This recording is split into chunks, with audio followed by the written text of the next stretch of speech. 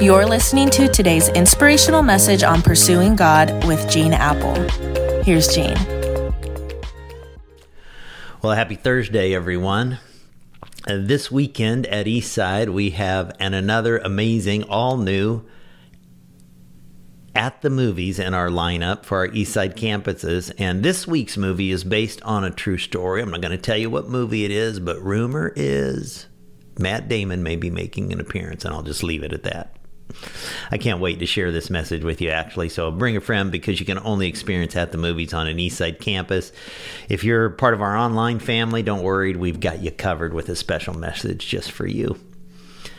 Now, these past few days, we've been gaining a deeper understanding of God by looking at Jehovah Rapha, the God who heals. And today I want to jump over into the New Testament in Mark chapter 2, when Jesus encounters a guy who needs a miracle from Jehovah Rapha.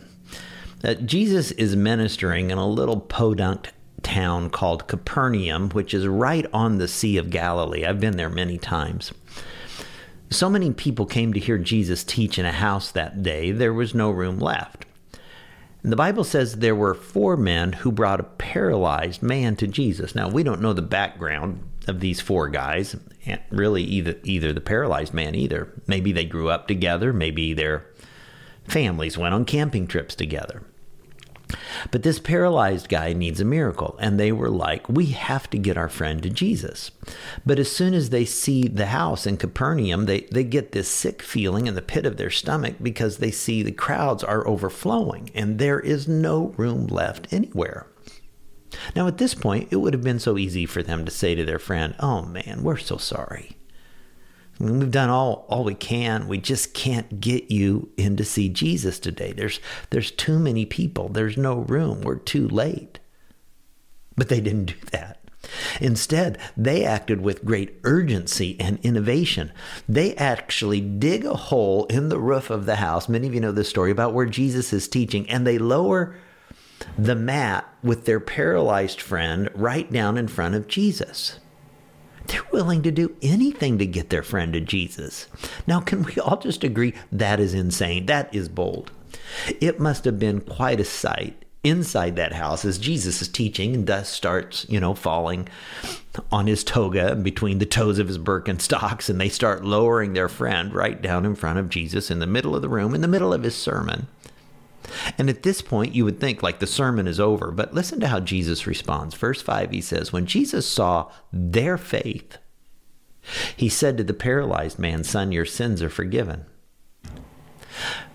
Now, at that point, I'm sure they were disappointed, and they're thinking, well, that's nice, Jesus, and we'll remember to say that at his funeral, his sins are forgiven one day, that you forgave his sins, and we're glad he'll go to heaven someday, but we don't know if you noticed this, Jesus, but today it's his legs. They don't work. Could you fix what we see as the bigger problem right now? But you see, Jesus knows that the biggest problem of all for this man, for us, is not our bodies, it's our souls. Why? Because legs can become crippled again. Bodies can get sick again. So Jesus is like, healing his legs is a great thing, but I'm more concerned about his eternal soul, his eternal destination. Which brings me to the main thing I want you to remember, actually, from all the teachings that I give you this week. My entire teaching this week, here it is in a sentence. The miracle worker, Jehovah Rapha, is ready to give you the miracle you need, even if it's not the miracle you seek. Let me say that again. The miracle worker, Jehovah Rapha, is ready to give you the miracle you need, even if it's not the miracle you seek. You see, the greatest miracle of all is not when Jesus heals a body temporarily, but when he forgives and saves a soul forever.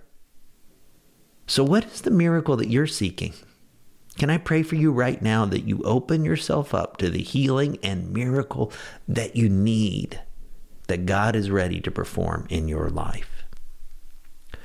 Well, God, this is it's an unexpected truth for many of us, because we think short term, and we're looking for the miracle we want in the short term, when often there's a greater miracle that we need in the long term. God, I thank you for these 4 friends that cared enough about their buddy to do whatever it took to bring him to Jesus, to find the spiritual healing that he could only give. May we be a light like that to our friends and do whatever it takes to bring them to your power to save for eternity. And I ask it in Jesus' name. Amen. Catch you back here tomorrow.